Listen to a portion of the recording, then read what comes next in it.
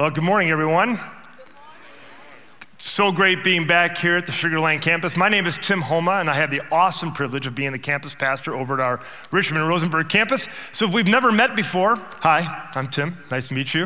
Glad that you are all here, especially those of you online. We want to welcome you this morning wherever you are, around the world, at home, wherever. Thanks for being a part of our community. Special shout out this morning to my campus at Richmond Rosenberg. I'm not there, but we're doing community anyway. So it's good to be here again with all of you. Several years ago, I had the opportunity to go to a leadership conference. And at that conference, I got to hear some of the best leaders around the world speak on that topic, leadership.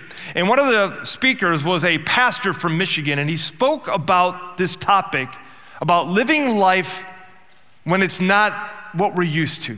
Living in a space where we've left one area of life and we're on our way to another, but we're in between. We're in that space between, that space that can be barren, can be dry, can be unsettling, it can be interrupted. It's not what we're used to.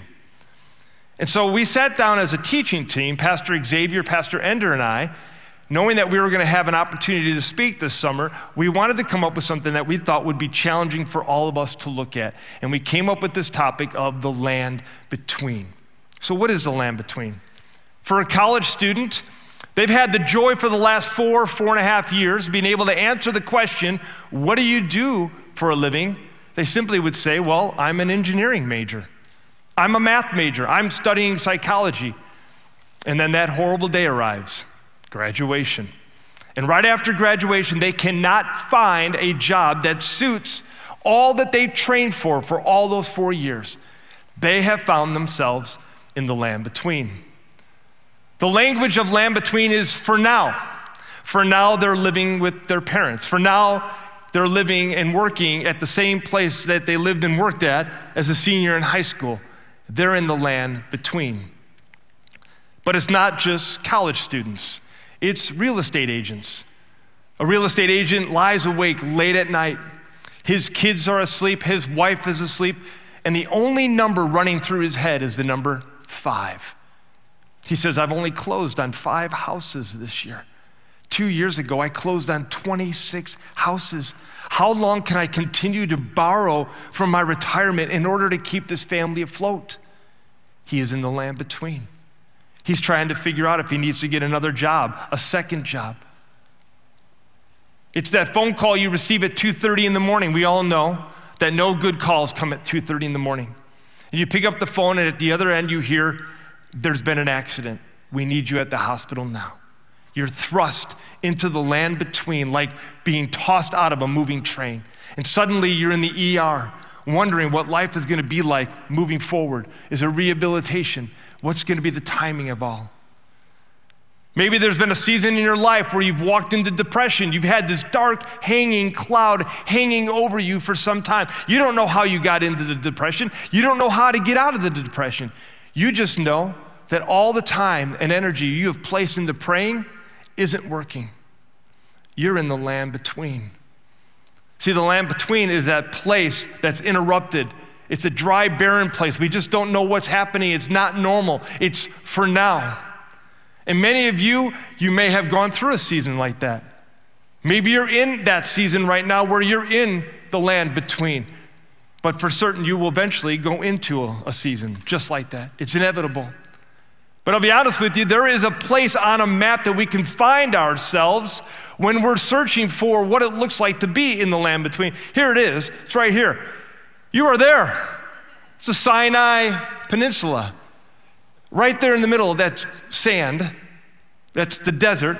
To the left, that green area on the coast, that's Egypt. That's the Nile Delta. It flourished. It had lakes and streams and river. Things grew there. And our story that we're going to look at today is one of the earliest stories in Scripture. It's the story of the Israelites after they have left slavery in Egypt, and they're traveling, and they are now in the land between, because where they're headed is right there up to the right side of that coast, which is the promised land, Canaan, where it flows with milk and honey, right? So they're on their way there, but they're not quite there yet. And if I do my math right, they have been in this season for 2 years. They're now traveling in the desert 2 years, and it's not 100 people. It's not 1,000 people. It's hundreds and hundreds of thousands of people, potentially millions, led by Moses. So we got to ask the question, what are they eating? It's been 2 years. What are they eating? I mean, I lived in Las Vegas for 16 years. I had sand in my backyard. Corn and tomatoes and strawberries, all that good stuff that you can grow here does not grow there. You can't grow things in the desert, in that sand. So what are they eating? Well, we know that God sent them some special heavenly bread called manna. Exactly. It came down and landed on the ground. People collected it in the morning, and then they ground it up, use a grinder, into a paste, and then they had some yummy mush in the morning, and then they were able to bake it into a cake, and they ate this for breakfast and lunch and dinner. And then the next day, they ate it for breakfast and lunch and dinner. And the next day, you getting tired yet? Imagine what they felt like. And they are about to riot. They are tired of it. They are sick of this manna. You know what the word manna actually means? If you do a deep dive into the true meaning of the word manna, it means, what is it? What is it? We're eating it, it's from God, but what is it? And that's what it actually means. And so they're eating this, what is it? And now we're gonna hear in our text, and we're gonna look at the book of Numbers, chapter 11. So if you have your Bible app, Numbers chapter 11, it's easy to find. It's the fourth book of the Bible, Genesis, Exodus, Leviticus, Numbers. And we're gonna hear a little bit how the people of Israel feel about this manna and what they really truly want. So we're going to pick up in verse 4, and I'm going to give a little context to how they felt. As I read this, you will notice. Beginning in verse 4, it says this: the rabble with them began to crave other food. And again, the Israelites started wailing and said, if only we had meat to eat. Oh, we remember the fish we ate in Egypt at no cost. Also the cucumbers, the melons, the leeks, the onions, and garlic. Oh, I remember the garlic. Do you remember the garlic? Oh, but now we've lost our appetite. We never see anything but this. What is it? The noise is growing to mob proportion. So you may think that nothing grows in the desert. You would be wrong. You see, the desert is fertile ground. The land between is fertile ground for complaint. It's fertile ground for complaint. And you have to think for a second, you're looking at these people, God is providing them heavenly bread. And I'm a bread lover, okay? I love hot bread. And I'm thinking, God is providing bread. This is awesome. What's wrong with you? Are you a bunch of idiots? Come on, this is good stuff here. Have you ever been in a position where you've had to eat the same food over and over and over? Have you ever gone through a financial shortage in your life where you said, you know what? It's ramen noodles again. And just today, when you hear the crinkling of that paper on the outside of the ramen noodles, you kind of freak out to the point of nausea. Those of you laughing are going, amen, brother, preach it, preach it. All right, so I'm gonna flash back to my college days, poor college student, okay? Breakfast, Pop-Tarts, okay? That was it. Ate a lot of Pop-Tarts in college. Cub Foods, 3 boxes for $1. Kraft macaroni and cheese. I'm a lot more healthy now, it's Annie's. But Kraft macaroni and cheese, right? So, we've all been into a season where the land between makes it tough. But we have to understand that in the context that we're reading about this morning, that instead of watching from above, to put ourselves in character, to put us down with them and say, you know what? If I was in their position, I might be complaining too. So I did an experiment. My goal was 4 days this week. I made 2, but I'm just being honest. I decided to eat the same thing, actually drink the same thing for 2 straight days. I drank Premier Protein for breakfast, lunch, and dinner for 2 days. My goal was 4. Not making it. 600 calories I lived on for 2 days. Steak tasted great on that 3rd day, I'm just telling you. But I wanted to have an opportunity to kind of get in character, because all of us have gone through a season like that. And it's easy then to complain. It's easy then to look at it and say, you know what? This isn't right. I'm tired of this stuff. And their complaint is serious complaint. The Israelites, this isn't just cafeteria complaint. This isn't about the food complaint. This is about their circumstances in life complaint. They are looking at God and saying, you know what? We were better off in Egypt. At least there things grew and we could have different types of food. Even though we were in slavery, we were better off there. And guess what? We were better off without you, God. This is some serious complaint. They're tired of it. They're sick of it. When we're traveling through the land between, it could be very easy for us to complain. Get to the point in your life where you've ever said, I'm sick of it. I'm sick of living with my in-laws. I'm sick of getting to the end of each month, wondering which bill to pay and which bill not to pay. I'm sick of going to visit my mom every week and having her ask me the same question, who are you? I'm sick of staying up late at night wondering where my teenager is. You see, the land between is fertile ground for complaint. It's a place where our heart is in danger. Our heart can go to a very dark place. So our leader is who? Moses. Where is he? We've got these potential riots about to take place. We've got this cry for other food and other situations and other comforts. Where is Moses? He's our leader, right? God put him in charge. God put him in charge to lead these people. We're going to read about him next. But you got to understand something. Moses is cracking. He's falling apart. He's at wit's end. He's done. He's tired of the complaints. He's about ready to throw it all in and say, take me away from this. And so he prays this prayer to God. And it's one of the most honest prayers that you will read throughout Scripture. And as I read it in the text, I want you to listen to the pronouns and notice the pronouns. I, me, I, me, I, me. And we pick up his prayer in verse 11 of Numbers chapter 11. Moses says, why have you brought this trouble on your servant? What have I done to displease you that you would put the burden of all these people on me? Did I conceive all of these people? Did I give them birth? Why do you tell me to carry them in the arms as a nurse carries an infant to the land you promised on oath to their forefathers?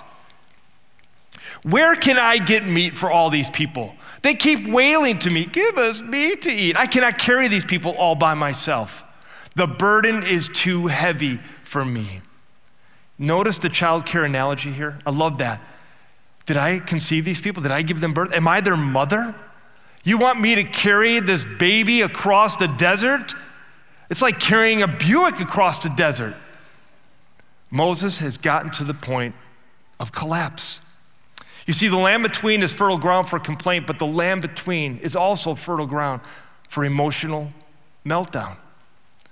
Now, you may read that and go, really? Is he melting down? It just seems like he's complaining. Look at verse 15. Moses says, if this is how you're going to treat me, God, put me to death right now. I'm done. I'm fried. And this is the responsibility you're putting on my back to carry them as a father carries his kids? No, I don't want it. Put me out of my misery. Kill me right now. What I love about this text here is that Moses can honestly come to God and vent, to complain, to have a meltdown. God doesn't turn his back on Moses. He listens. And I think that's true of us. I think that when we go through a situation where we're in the land between and we experience an emotional meltdown, that we can honestly come before God and we can vent before God and say, God, I'm at the breaking point. I can't carry this any further. Moses says, I can't carry it. It's too heavy for me. Do you hear any other voices in this? I hear the voices of a couple who have gone from medical test to medical test, month after month with no diagnosis. They go to doctor after doctor. They don't get any information, and they're at the breaking point. and they're about ready to give it up, and they just say, you know what, we can't carry this anymore. This is too heavy for us. This is too much for us to bear. I hear their voice. I hear the voice of a business owner who is trying to lead a company and it's just a shell of its former self. He's had to cut back, cut staff, cut departments. He's doing everything he can. He's taking money out of any means he can to keep his business afloat, and it gets to a point where he just says, this is too much for me. I can't carry this anymore. I'm trying to hold on and it's slipping through my fingers. I hear his voice. I hear the voice of a man who's been married to a woman for 45 years and she has dementia. And every time they come together, more and more of their memories are gone. He knows that she is his companion on one sense, but on the other sense, she's not so much. And he's doing the best he can to push through, to carry her through the situation. And he just gets to a point where he goes, I can't carry this anymore. It's too heavy for me. So how is God going to treat Moses? I'm really curious to see how in this text he's going to care for Moses, because I'm hoping that how he cares for Moses would be how he would care for us. That if he's going to respond to Moses tenderly, lovingly, graciously, that he would respond to us in the same way if we're going through an emotional collapse or an emotional meltdown in our life. You remember God appointed Moses to lead the people, right? Moses didn't want the job. He tried to turn the job down, and God kept saying, no, Moses, you're my God. So we're in a position here where Moses at his end. And so now God gets the speaking part. And look in verse 16, how God responds to Moses. The Lord said to Moses, bring me 70 of Israel's elders who are known to you as leaders and officials among the people, and have them come to the tent of meeting that they may stand with you. God says, find 70 of the most respected, highly sought after, strongest leaders in the group, bring them to the tent of the meeting. The tent of the meeting simply is the tabernacle. The tabernacle was not a fixed structure. It was a tent. It was a place where people would go to meet with God. And in this situation, it was a place where Moses would go to speak to God, and God would speak to Moses in this tent. So God is calling Moses to find 70 leaders to bring them to have a meeting with him at the tent of the meeting. And then in verse 17, God continues, I will come down and speak with you there, Moses, and I will take some of the power of the Spirit that is on you, and I will put it on them. And they will share the burden of the people with you so that you will not have to carry it alone. I love the fact that God uses the same child care analogy. You won't have to carry it alone. So bring in the 70. And apparently, Moses had some supernatural spirit that was on him, that God had given him a God endowment of his spirit so that he could lead these millions of people through the desert. And so he takes some of that spirit from Moses and he places it on these 70 leaders. So now we have Moses and 70 mini Moseses. God steps in. He answers in this child care analogy. I love that. You see, the land between is not only fertile ground for complaint or emotional meltdown, but the land between is also fertile ground for God's provision. And I think God loved providing for Moses. I think he saw the joy in that. I think he loved responding to Moses in a warm, tender, gracious way that he stood in. And I wonder this morning, if I asked you, do you think he still likes to do that? Do you still think that God loves to provide? Do you still think that he loves to give graciously and warmly? Let me ask you a question. Does God still provide? I think he does. I think he loves to provide. I think he loves to provide to us on a daily basis. I think he has something to provide for you today. You know, in the New Testament, Jesus is walking with his 12 followers, and one of them stops Jesus and says, Jesus, would you teach us how to pray? We all know this, and Jesus said, when you pray, say, Our Father who art in heaven, how awesome is your name. Hallowed be thy name. Your kingdom come, your will be done on earth as it is in heaven. Give us today our daily bread. Give us today our daily bread. Provide for us today what we need in our life today. You have a preschooler at home? God, give me today the patience that I need today. You dealing with a difficult person in your life?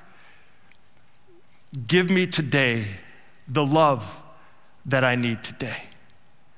You going through extreme grief and heartbreak that's just suffocating your life? God, give me today the joy that I need today. God, give me today the comfort and the peace that I need today because I'm breaking. I'm at that breaking point. And Moses is at that point as well. I don't know how God would provide for you, but I know he loves to. Maybe you're in that season of depression and God takes you out of that depression and you feel like you're finally at a point where you can experience joy again. Or maybe you can't get out of that depression, but in one day, God provides for you an encouraging text message, or on another day, an encouraging email, or you show up at church one day and it seems like the message is written directly for you. Maybe you're experiencing a financial shortfall in your life right now, and God steps in and he provides all the financial resources that you need. Or maybe God provides the contentment for you to live with less. That you enter into a season where you don't have the luxuries that you're used to, but you grow content and that you can learn to live with less and experience joy simultaneously. Maybe you're experiencing a season of unemployment and God provides a job.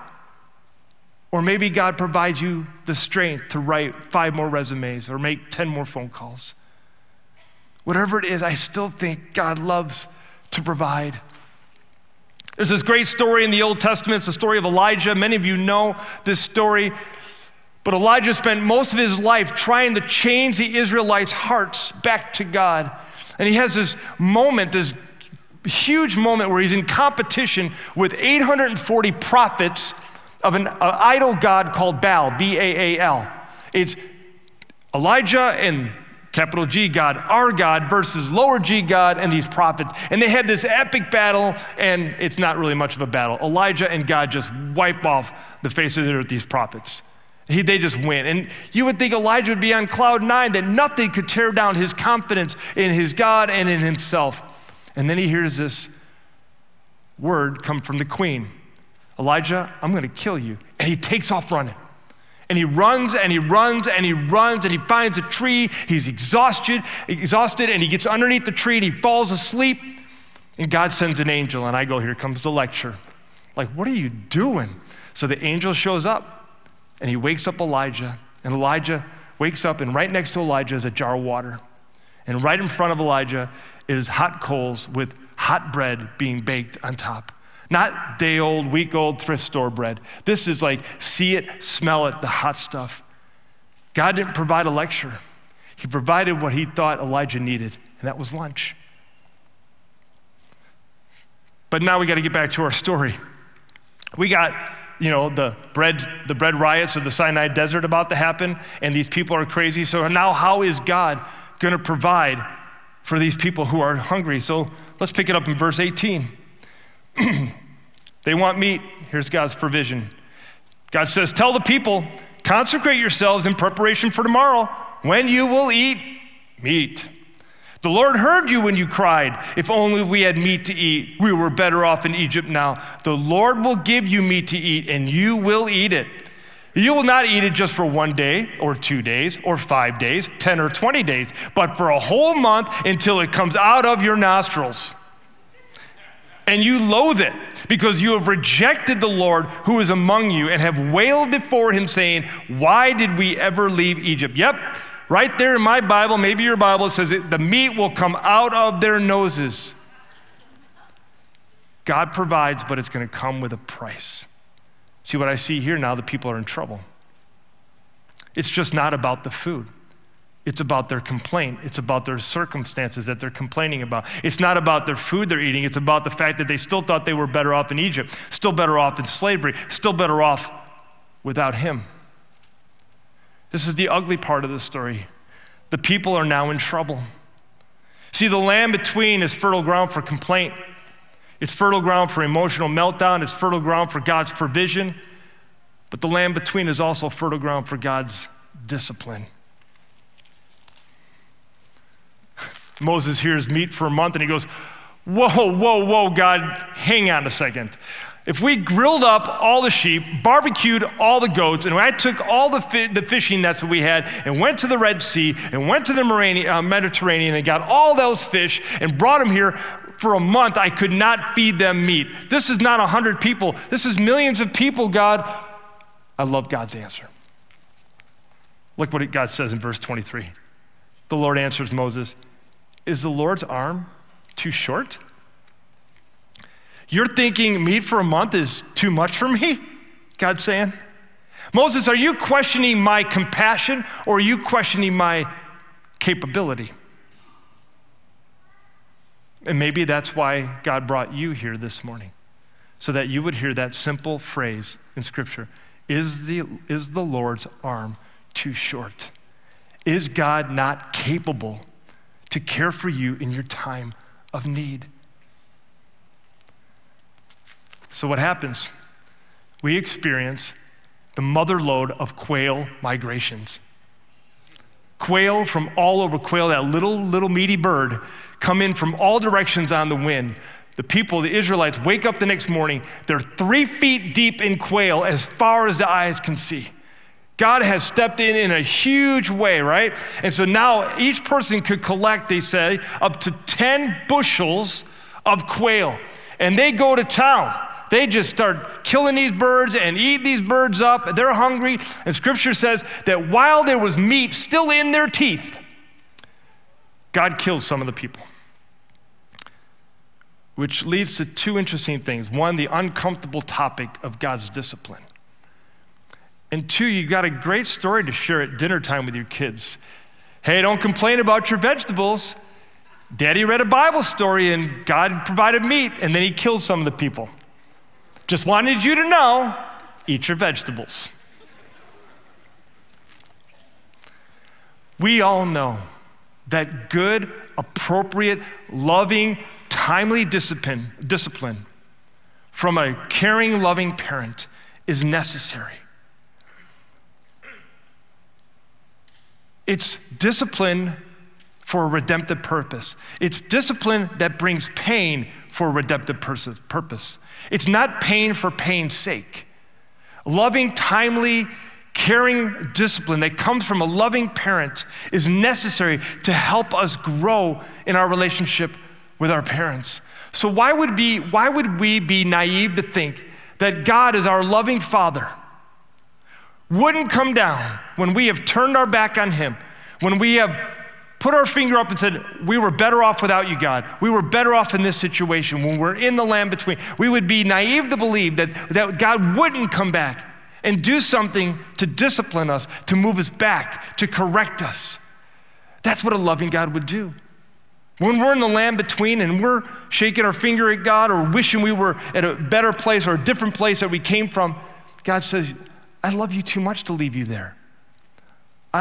I need to make certain you understand why you're here and our relationship can grow and move. And that leads me to my final point. See, the land between is fertile ground for complaint, for emotional meltdown, for God's provision, for God's discipline. But the land between is fertile ground for transformational growth. Do you remember the map that we had on the screen earlier? The Israelites left Egypt not as people singing Kumbaya. They weren't fully devoted followers of God. They weren't walking out orderly saying, we can't wait to find Jesus and God in the desert. We can't wait to know his spirit. No, they left as a disorderly bunch of ex-slaves who had been indoctrinated generation after generation after generation into Egyptian idol worship. God needed them to travel through this season, to be in the land between, to teach them how to trust him. When they ran out of food, they would trust that he would provide. When they ran out of water, that they would turn to God and say, God, you will provide. They needed that season in the desert. They needed to be in the land between in order to grow in their relationship with God. God needed to meet them. He needed to change them from ex-slaves into the people of God. trust is the glue for every relationship, so that when they did enter the promised land and they ran out of food or they ran out of water, they wouldn't turn back to the Egyptian idols or the Phoenician gods. They would say, God, our God, the God who walked with us through the land between, who brought us to this point, we allowed us to grow in our relationship with him, is going to provide. I have some friends. They live in California. Their names are Dave and Deb. They're dear friends of my wife and I. And last month, on June 8th, their 24-year-old son was found dead in his home. He had died of a brain aneurysm. He had been married to his wife, Maddie, for a year and a half at the time. And Maddie gave birth on July 4th to their first child, a daughter, a little baby girl named Kinsley. And Dave and Deb were thrust into the land between. They went through a season and continued in that season of complaint, emotional meltdown after emotional meltdown after emotional meltdown. But for them in this season, their transformational growth has been about surrender. Dave has shared with me that he has never had to surrender anything more than his complete life to God and trust God's complete will. And he said, there are days that I am so discouraged. My heart is broken. I don't know how I'm going to get through, but God provides what I need for each moment that I go through. That God's providing the things that I need for today because I don't know how I'm going to make it through today. And the land between for him is the place where he's experiencing his emotional and transformational growth in God. And him and his wife are taking it one day at a time. And that's my encouragement to you. If you're in the land between today, you got to understand that the desert is a greenhouse for your spiritual transformation. But it also can be a place where your faith goes to die. You have the choice. You get to decide. See, this story this morning from Scripture teaches us that the terrain that we most despise can produce the fruit we most desperately want. The space we hate, that's where God is at his best. That's where God provides his power, provides what we need, and his provision is always perfect. Would you bow your heads with me? May God bless you in the land between. May he restore your laughter and your joy. May you come to him with open hands to release what you have been carrying for way too long. And may you keep your hands open to receive any good thing he would give. May you find God faithful and loving and good. May this be a greenhouse for your growth. May you find God faithful and true in the land between. Amen.